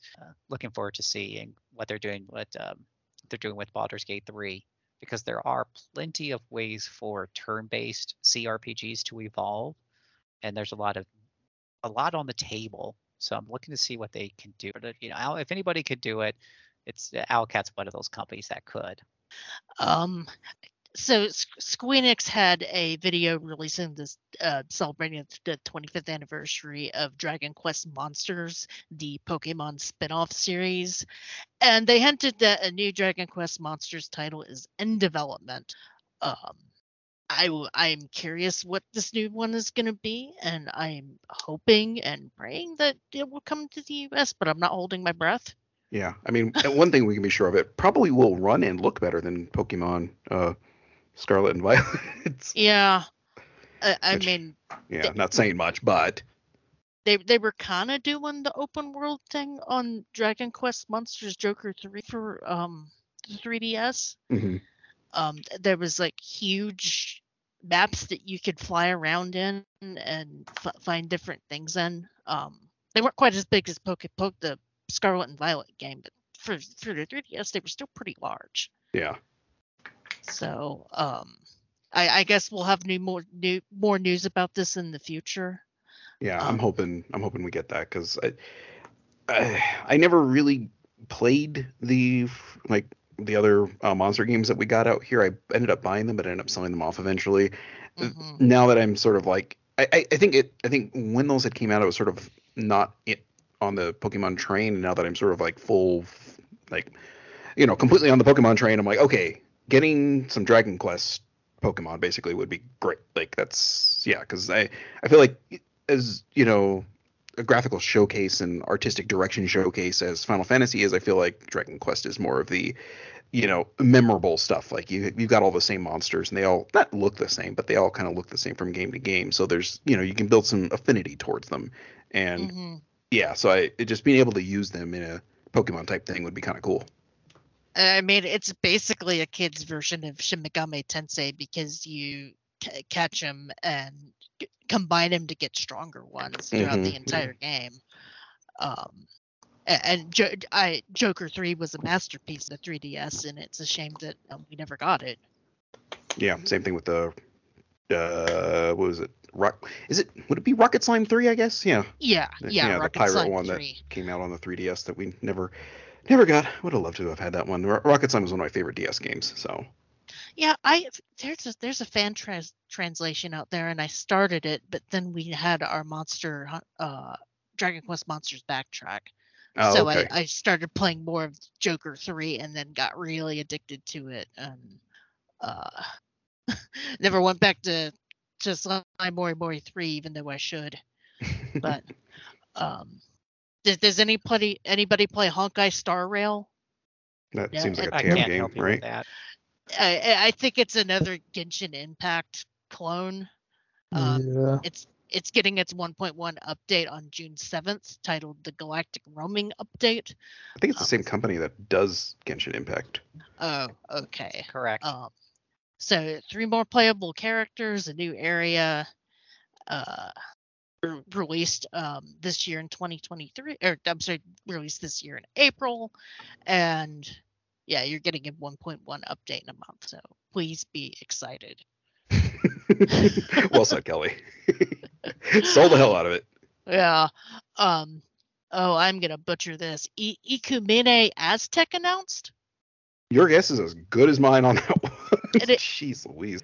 It is a survival action RPG set in the dense Mesoamerican city, where you're an Aztec and you're fighting conquistadors invading the Aztec Empire. Oh, cool. Just what I need to relive both sides of my ancestry. Cool. Am I rooting for the conquistadors? Because without them, I don't exist. But do I root for the Aztecs? Because, that's also, not Aztec, but Apache. So it's like, okay, well, you're just real conflicted when these games come out. It features a responsive climbing system, and those in need of extra help can make a blood sacrifice and utilize gift from the gods. 2025. Oh my God, really? 2025? like Chris said last week, just get back to us in a year. Come on. Yeah. Front Mission First Remake is heading to more platforms. So it came out for the Nintendo Switch last year, and it's going to come out for the PC, PS4, PS5, Xbox One, and Series X on June 30th. Priced at $34.99 with a launch discount. So if you missed the Switch version or don't have a Switch, now you can play it on other platforms. And I will wishlist the Steam version because I'm sure it'll go on sale at some point. Before we go too far from it, a joke for Ecumeni Aztec. Even though it's announced for 2025, it looks like a game that if it was released tomorrow would still have just as much bugs as the 2025 release. Wholly accurate. And yeah, thing's probably gonna end up being a mess. Maybe, you know what? Maybe it's better that it's all buggy because then I won't feel like I want or need to play it and not sit there oddly conflicted the whole time I'm playing it. It could be a hidden gem, could be garbage. Phantasy Star Online 2 New Genesis version 2 updates releases next week. This is for the free-to-play MMORPG Phantasy Star Online 2 New Genesis. It's going to launch on June 7th. What does it have? The addition of the creative space and evolution of the personal quarters feature in Phantasy Star. You can customize your own island. Sounds kind of neat. It's also going to include the Chapter 6 Part 1 of the game's main story. So if you're doing the main story stuff, you'll have a new chapter to play, new skills for all classes, a cell shading graphics option, and more. Now, looking at that Honkai Star Rail thing, it kind of looks like a horny Phantasy Star Online. And now looking at this Phantasy Star Online thing, it looks like they're trying to lean into that a little bit more. So I'm like, so is this like the snake eating its own tail at this point? Pretty much. Okay, good. I'm not the only one that thought that, at least. MMORPG, action RPG, they're kind of not too many different ways to do them. Like Phantasy Star Online 2 at least says the Connect system, which allows players to create activities like mazes and quiz games, is something that seems like it's unique. Yeah. But it's a lot of them look the same to me. If it's like sci-fi, like you said, all horny characters. Yeah. Demeo Battles has been revealed. So this is a spinoff of the tabletop emulation game Demeo for a lot of the VR headsets. Demeo Battles has a PvP battles and uses the same gameplay and combat systems, but PvP battles will be available later this year for $20 on PC/Steam and the MetaQuest store. And it will be playable in both VR and non-VR. I had done a write-up on that for our website. And I think it's definitely for people who have VR. If you don't have VR, it just kind of feels a bit gimmicky. And it might be okay for a few laps over some drinks. You want to do some PvP or something, or do a few rounds against in PvE. But it ultimately feels like a pretty shallow experience meant to be, kind of revolving around like, ooh, we all got VR. We're kind of throwing dice on a virtual table and playing like a tabletop experience. Yay! It just, yeah. I've got the original game on my MetaQuest. I just haven't touched it because I don't have a good setup for VR. It is way too hot when I try to play it, and I just get sweaty, and the lenses get fogged up, and I'm miserable. So I need to check that out. Pathfinder Abomination Vault's Kickstarter campaign is underway. So this is the crowdfunding campaign for the new Pathfinder game, co-op hack and slash action RPG based on the Abomination Vault's adventure pack for the Pathfinder tabletop RPG. They are looking for around $300,000 in funding and is set to run it. If you pledge at least $30, you will receive a digital copy of the game as part of their backer rewards. Let's open up and see what the you have too much money reward is. Because Chris is not here to do it for me. Yeah. It's Chris's staple is seeing what the most expensive, ridiculous tier is. So for $6,500 Canadian, so about $5,000 in US. You get to be a team member for a day. Join the Be Calm team for a whole day, collaborate with different teams, and take part in meetings. Share your feedback on the advancement of the game, and includes everything in the Ultimate Collector's box. Travel and lodging expenses are not included. Oh God, yeah. Pay for the privilege to come here and crunch with us. Pay for the privilege of being a fly on the wall at a meeting, and your ideas probably won't be heard. Oh, completely. Yeah. Just walk by someone's desk and hit backspace. Chained Echoes update adds a new game plus. Have we talked about Chained Echoes? You guys, I'm not sure, but generally speaking, Chained Echoes is talked about a lot. This was the retro RPG that came out last year. Okay. Yeah, it's on Game Pass too, I believe. So they released the 1.2 update, and it's available now on PC, Mac, and Linux, and will be available on the console versions within the next couple of weeks. The big thing is that it adds a new game plus along adjustments to the crystal crafting system. Sure. That's one that I've wanted to try, but I just haven't gotten around to it. So. Yeah, for me, that's been a thing too. It looks really cool, but what is time anymore, you know? Limited, unfortunately. Yeah. VR Vampire RPG. I got tongue-tied. VR RPG Vampire the Masquerade Justice has been announced. So yeah, you're gonna be in a virtual reality first-person adventure RPG coming out for the MetaQuest, MetaQuest 2, 3, and PlayStation VR. 2. Remember the VR 2? Yeah. Right. VR 2. Sorry, I forgot there was 2 of those. It's okay. Yeah, seems like most people do. This is based off of the World of Darkness tabletop universe, and you control Justice, a vampire in the Banu Hakim clan who travels the city, home of the Hekata vampires, in search of a relic stolen when their sire is. So yeah, you get to run up and bite people in VR. I don't know if that sounds like my thing, even if I had VR. Well, if you're too embarrassed to go LARP your Vampire the Masquerade tabletop game in real life, you can play it in the comfort of. You know what? That is a very good point. I won't feel quite so weird about biting the jugular of one of my friends. So less messy too.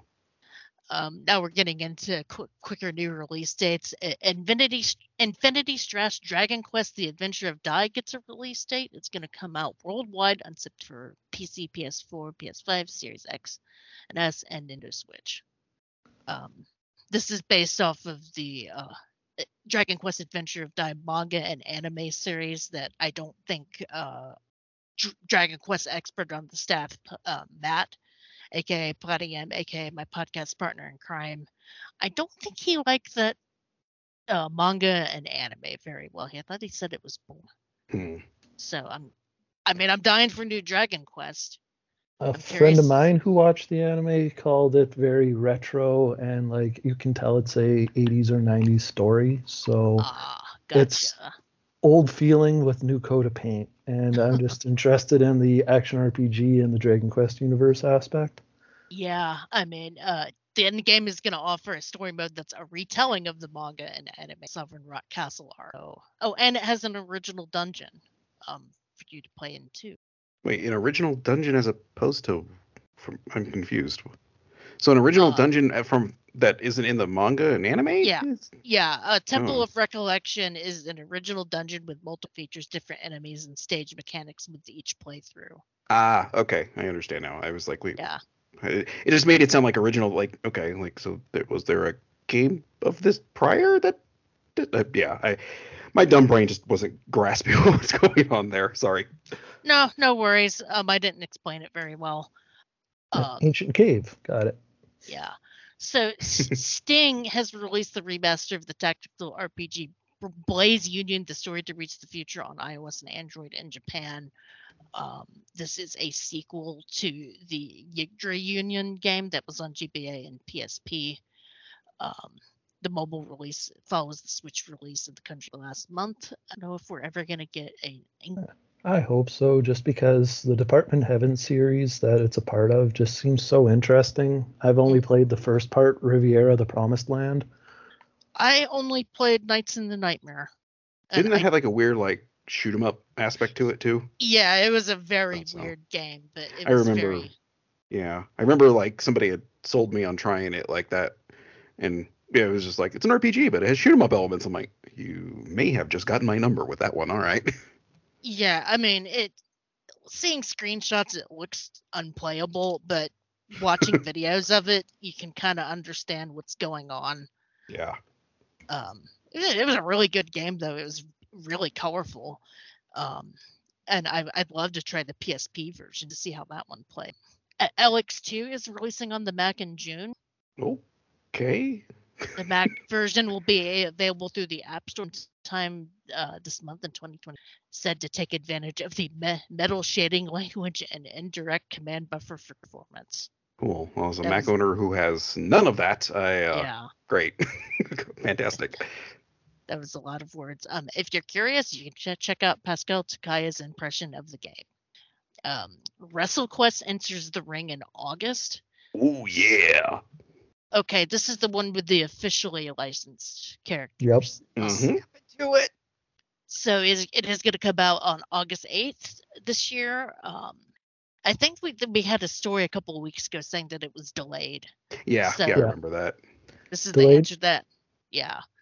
Delayed partly because of the 50 hours or so of gameplay with story. And like, I want a Trails of Cold Steel wrestling game. Let's go. Well said. So it's going to come out for PC, PS4, PS5, Xbox One, and Series X, and Switch. And this is the one that includes licensed wrestlers from the 80s through to today, including Macho Man Randy Savage, Booker T, Andre the Giant, Jake the Snake, Diamond Dallas Page, Jeff Jarrett, and more. Kind of sad when I see that. It's like, oh, how many of these guys are dead now? Holy jeez. Yeah. It's To depressing. be fair, how many of them are alive because of DDP yoga? If you don't know about the stories from that, DDP created his yoga Yeah. tapes and that, and as a result, gave them to his friends. Scott Hall lived for another 20 years because it was like one of the things to help him rehab. And Jake the Snake no longer does drugs and is doing DDP yoga. So it's like DDP yoga saved so many lives just from existing randomly. Okay. Well, that's good at least. I saw, or on a podcast I listened to, Never Not Funny, they had Bret Hart on there as a guest at one point, and boy, that was a rough listen. I don't think he was all there anymore. Wrestling's a hell of a thing for a fake sport. Is it fake? They really get hurt. Yeah, no, I guess I should have said quote unquote fake. I mean, yeah. Scripted. Fun wrestling story I always love to tell. So I was on a WWE kick a few years ago, and I mentioned it to my dad. He's like, it's fake, don't you? As if that was just gonna like spoil it for me or something like that. And I was just like, you told me you went and watched Spider-Man the other day. Spoiler alert, it's fake. Yeah, it's like he realized like 90% of entertainment's fake, right? Those reality TV shows, by the way, fake. Yeah, there's a reason why they get worse when the writer's strike happens, because there's comedians who write on them and punch up the quote unquote script. I mean, God, can you imagine how bad those would be if somebody actually didn't punch up that dribble? I'm stealing this joke from the world. Next time your dad bitches about that, Phil, just say wrestling is basically anime for jocks, and see what he says. My friend and co-host on my site, John, if you're listening, there you go. It's anime for jocks. I sort of understand why you like it now, but you're not a jock, so I don't get it. But, yeah. The only interesting thing about how people saying it's fake still comes up in my mind is that like you can bet on wrestling. So like WWE, who's winning this match, and like that, if it's scripted, doesn't that seem like it's very easy to figure out how, like, because it's not like a sporting event where you're betting on who's winning the World Series or something like that. Now, didn't you see the NBA leak that came out like last year, or the NFL leak that came out like last year, where the script and who won what and whatever? I mean, come on, didn't you see that? It's all fake, right? Sorry. Conspiracy theorists nuts are fun. I mean, at least they don't try denying it, but I just find it interesting. How it'd be like, yeah, I'll put $500 down on the guy retaining the championship because I've like well, this person isn't going to win. They weren't booked properly to do so. Like, it isn't like UFC where two people are actually fighting. So like that, I understand bets, but if someone throws the match, then it's like, nope, we booked it, so this person's going to lose. How does that not cause any difficulties in the betting sphere? I mean, there's definitely some really great documentaries and exposés on some of these subjects. And speaking of Bret Hart and his match against Shawn Michaels, and how Bret Hart was told he'd lose that match, right? Because they decide these things ahead of time. The boss has a big say in that, but Bret Hart refused to lose to Shawn Michaels, so he was basically going to make sure that he didn't lose. And it was, you got to watch it. I won't spoil it, but definitely a good documentary to watch. Another quick story is when I was back into wrestling, it was during WrestleMania, I forget 30 something or rather, and the Undertaker's always had his win streak. He was up to like 24, 25, whatever the number was, a zillion wins in a row in WrestleMania, and he fought Brock Lesnar. And this match went on for quite a while, and they were both really putting it all on the line. And then, Undertaker went down 1, 2, 3, and you could just hear a pin drop in that auditorium. Like, wait a minute, there's going to be a disqualification. Brock Lesnar must have cheated. The ref's going to throw it out. So the Undertaker, because that's happened before, it's going to be something. And it stood, and then the lights flashed. The animatronic, whatever it's called, the TV-tron comes on, and it says Undertaker like 25-1. And there was this one dark-skinned gentleman in the audience, his jaw open, his jaw just way open, his eyes big and wide. I'm surprised it became like this big meme. You can still find it this day, just a huge meme. But this is, when wrestling is written well, it all has to do with the writers. Like you said, it 100% has to do with the writers. When the writers are on their game, it is some of the best entertainment ever. When they're off their game or they're on strike or whatever have you, it's abysmal, and you just don't want to watch it. It all has to do with the writers, absolutely, and of course the performers who put it on the line. Some of the performances they give in those rings, there was Sasha Banks and Bailey. Back in NXT, which is just their kind of their school that they bring people up from. But they had this epic, almost hour-long match between these two ladies that was just phenomenal. I mean, so many big moves and twists and turns and everything. It was just mind-blowing. And when it was done, everybody was standing up and cheering and stuff. It was just so epic. So now some really good moments. The amount of times where it's like, oh, you consider it fake, the amount of strength that they have, like going from NXT, there's one wrestler named Tegan Knox who very heartwarming moment because she is all healthier now, but she'd blown out her knee and a torn ACL, MCL, comes back again, starts fighting in a match again, lands a drop kick funny because she had her knee pad on incorrectly a little bit, blew it again, and she still wrestled for another 45 seconds telling everyone, no, this is not happening again. I'm not letting it happen. So like she walked around and wrestled for another minute on one leg because the other one was blown out entirely, and then had to be carried to the back because she couldn't, people were wondering how she was able to put weight on that leg. Right. Just amazing. I have literally 2 more release dates to get through. Okay. Sorry, I know that was a tangent. Valtharian Arc Hero Story 2 is releasing in June, specifically on June 22nd. It has been in Steam's early access since 20 and will be available on pretty much all of the Anna played the first game and really enjoyed it, and I bought the first game for like $1 on the Switch, and I want to play it. So I think I'm in the same boat as you. I think I kind of got it on Anna's, like, not gushing, but talk about it, and I just never got around to it. And then the most interesting story of the week: Dungeon Travelers 2 Duology is hitting PC.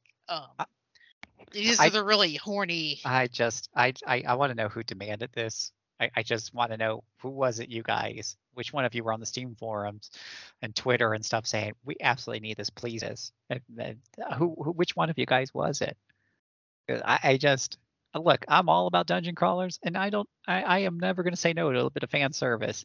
But these are like the dungeon crawlers where your enemies are scantily dressed. When those are your enemies, like, so you always have these big bosom weird animal combination deals in front of you all the time. I want to know which one of you guys demanded this. Well, I remember Atlas localized the Vita game and had to made a big deal about having to censor a couple of images because the monsters in it looked a little too young. Now, let's think about this. The real enemies in this game are the clothes, right? Right. Yeah. Right. Yeah. I'm super shocked and surprised they haven't figured out how to make it to where, as you're beating up the quote unquote monsters, they lose more clothing and turn it into third birthday again. Mm-hmm. Just it's reminds me of some of these. I love Dungeon. In fact, I'm playing one on the stream right now. I'm playing Etrian Odyssey. I love dungeon crawlers, and I don't care if the graphics are low res or the hokey or they got some fan service in there. It's usually the people in your party, and that's all well and good. But there has been some weird ones on the Vita, including that one which has a whole bunch of girls. Another one that I played where the enemies look like floating fruit and other items, and there was no animation to them. It was just like someone had taken JPEGs of these fruit cartoons, and those are you're going to fight this pair of cherries. Good luck with that, right? And it's just like, wow, you guys aren't even trying anymore. I don't know who's buying these dungeon crawlers, but well, let me tell you that this relates to something that I was reading on r/game collecting this morning while I was drinking my coffee. That it started with somebody who bought a Vita at a Goodwill and went to go investigate the what was on there, and somebody had loaded a bunch of porn on their Vita, and the entire thread was people telling stories about how they bought either a Vita or a PSP secondhand, and it was either full of porn or full of hentai. Yeah, my first experience with a PSP was when I first started working for GameStop, and the guy showed me, like, "Hey, look what I can put on here," and just showed me. I was like, "Oh, cool! This is not what." Okay, that's bad. Jeez, just all right, cool. Let me at least give me a warning that you're gonna do that, dude. So yeah, I think that's exactly who these games are for. People that put porn on their Vita or PSP. Related to the gaming aspect of the Dungeon Travelers 2 part, find it interesting that who asked for this.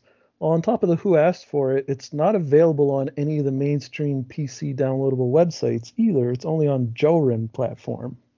Yeah, because they had trouble with, according to them, they had trouble with the review process on Steam. So Too horny. Yeah. Too horny for Steam, which doesn't seem right because there's like literal hentai games on Steam. Yeah. Oh. That's interesting.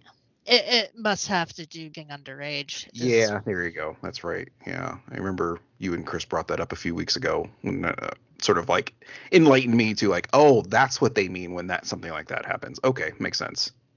So I guess please be excited for that. And that's all of the news I'd be and news careful release about dates. saying that aspect. Yeah, don't Yeah, get too excited though, okay? don't get too excited. Oh. If you're too excited for more than 4 hours. Go see a doctor. For the love of God. Please don't go see a doctor. Please don't. What's coming out, Phil? Oh, now you're saying what's coming out. Oh, that's not good. This never stops, does it? Okay. Oh, you mean what games are coming? Oh, Yeah. Okay. Oh, okay. I thought you meant some triangle. All right, I'm gonna hang it up after that one. Jeez Louise. I was attempting to move us on and somehow made it worse. Yeah, good job, Kelly. I try. Yeah. Wait. Okay. New releases. Right. Here we go. That's good. Never is. Well, Etrian Odyssey, as I've talked about, that came out this week. This is the remaster of those first 3 games, Etrian Odyssey 1, 2, and 3. You can get that on the individual titles are $40 each. They are bundled together for $80 each. And I can't speak for the Nintendo Switch, but again, if you're on Steam, take a look at some of those well-known Quayside, so you might save a few bucks there if you're into it like I am. Puzzle Quest 3 is that gem matching RPG. I love Puzzle Quest 1. This is the online free-to-play dealie, and it's now on the PlayStation Store, which I did notice. Actually, I was thumbing through the PlayStation Store and saw that was on there. So if you can't get a Puzzle Quest and you want to give that a shot, it doesn't cost you anything. Maybe they even have a battle pass. System Shock Remake is been released and it's been generally getting some pretty good reviews from the people I follow. It was originally, for those of you who don't know, it was originally released in 1994. It's kind of one of your first early truly immersive kind of sim RPG hybrid deals, and it's very well loved and received, so much so they made this remake many moons later. You can get this on GOG, Steam, and Epic Game Store for $40. I've got to wait for the Xbox version because I backed it on Kickstarter and picked the Xbox version like a dum-dum. So the Xbox Series XS is planned to follow at a later date. Mm-hmm. As well as it on PlayStation 4 and PlayStation 5. So yeah. Also cool. I believe this one has the people who made the original in 1994 working on it still as well. Yeah, so it's been fairly well received on the reviews. I want to dive some more into them, but I've heard good things so far. The Caligula Effect Overdose is an enhanced remake of, speaking of Vita titles, the Caligula Effect, including a female protagonist. They're totally going Persona 3 here. Various new characters and revamped visuals.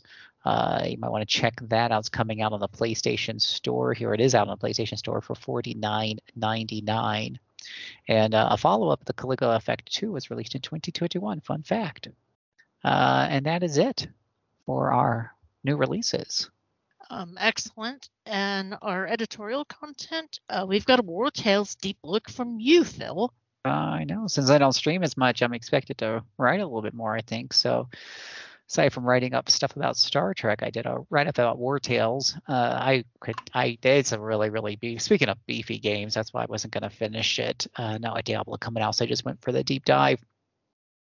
But if you're looking for a open world CRPG with a good, very solid tactical based system that has kind of like a low magic feel to it. There's not any magic that I ran really across.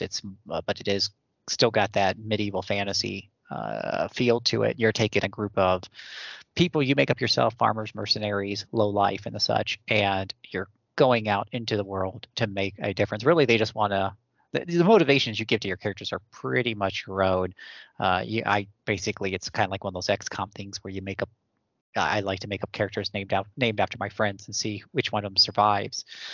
But as you go along, you can you gain popularity. You start to get gold and whatnot. You can hire more and more mercenaries. Have a really big crew. You become more influential. Your camps get more conveniences that help you to craft better items and have more things that you can do with your horses and other pets that you picked up, and equip your characters better and be more effective in combat. And kind of all feeds to itself. It's very, very satisfying, though it's not without some downfalls. Overall, a pretty good title. Read my deep look on the website for more detailed information. Excellent. So I think that's the show. Yeah. Do we talk about what we're playing next week, or is that gone the way of the dinosaur? We sort of. I'm going to be finishing up Tears of the Kingdom, possibly playing more Fuga too. And how about you guys? I'm probably going to keep putzing around in Far Cry 6, and then a survival horror game just came out that a friend of mine worked on did the soundtrack for, called The Tartarus Key, that I bought and I'm going to play on my Steam Deck because as I talked about earlier on what I was playing this week, I don't think the Great War Western Front is gonna work out for me, unfortunately, just because of the font size and the obstacles with the only having a TV to plug it into. So I might give this one a shot. It seems like it's going to work pretty well on the Steam Deck. Nice. How about you, Mr. Cost? More Darkest Dungeon 2. Hopefully I'll make it through the last 2 chapters sooner than later. I'm sticking with EO and Diablo. Is this Tartarus Key meant to look like Resident Evil? Yeah, it's going for that PS1 kind of low poly aesthetic that's kind of popular at the moment. I love that aesthetic. Yeah. The soundtrack's really cool too. Like the first few tracks on the soundtrack itself kind of remind me almost of like like the more horror instances of Mass Effect soundtrack, the first one that was, that kind of like old school sci-fi feel, really strikes me as that. And then a lot of it just like very moody and brooding. I'm friends with Josie Breckner, who did the soundtrack for that and did one of the themes for one of my podcasts. And yeah, she's got a hell of a range on her with this, as far as that, like, she does this like kind of peppy chiptune thing for the Blossom Tales series, and then this is just like, what the hell? It's like, yeah, Josie, you really can flex some creative muscle there, can't you? Yeah, I wish listed that. I'm curious about it. I will let you know next week. I think I'm gonna play it. Oh, cool. Because I got into horror games because one, and I do kind of miss that low poly pre-rendered background kind of stuff. It gives me vibes of playing it at my friend's house on the old as hell CRT TV that was like a furniture cabinet. Oh God, yeah, I love those things. My grandma had one of those. And me screaming my head off the first time the dogs came through the window in the first Resident Evil. Yeah, even knowing that's coming, I still would jump. Like, on my second playthrough, I'm like, all right, dog's gonna come crashing through the window. Don't jump. Don't jump. So yeah. Cool. Memories. Indeed. Well, and we'll just remind everybody the question of the week is, what do you think of battle passes? Love to hear your comments on that. You can do that over on our website, rpgamer.com. We have a comment section where we post the show. So we'd love to hear you talk about that or any other feedback you might have. We will go ahead and read that here next week. And I think that's it. Anything else any of y'all have before we sign off? Nope. I think well that's good. a show. It's a show. Well, on behalf of Miss Kelly, Ryan, and Jason, and myself, we thank all of you for listening. Again, head over to rpgamer.com for all the written reviews, impressions, and so much more that you're looking for. Head over to twitch.tv/rpgamer for near daily streaming of your favorite RPGs from the way back when, right up through yesteryear. And if you're watching us on the stream right now, I will probably stick around and play a little bit more, so don't run away. But otherwise, thank you guys so much for listening, and we'll see you next week. See ya. Bye. Bye-bye.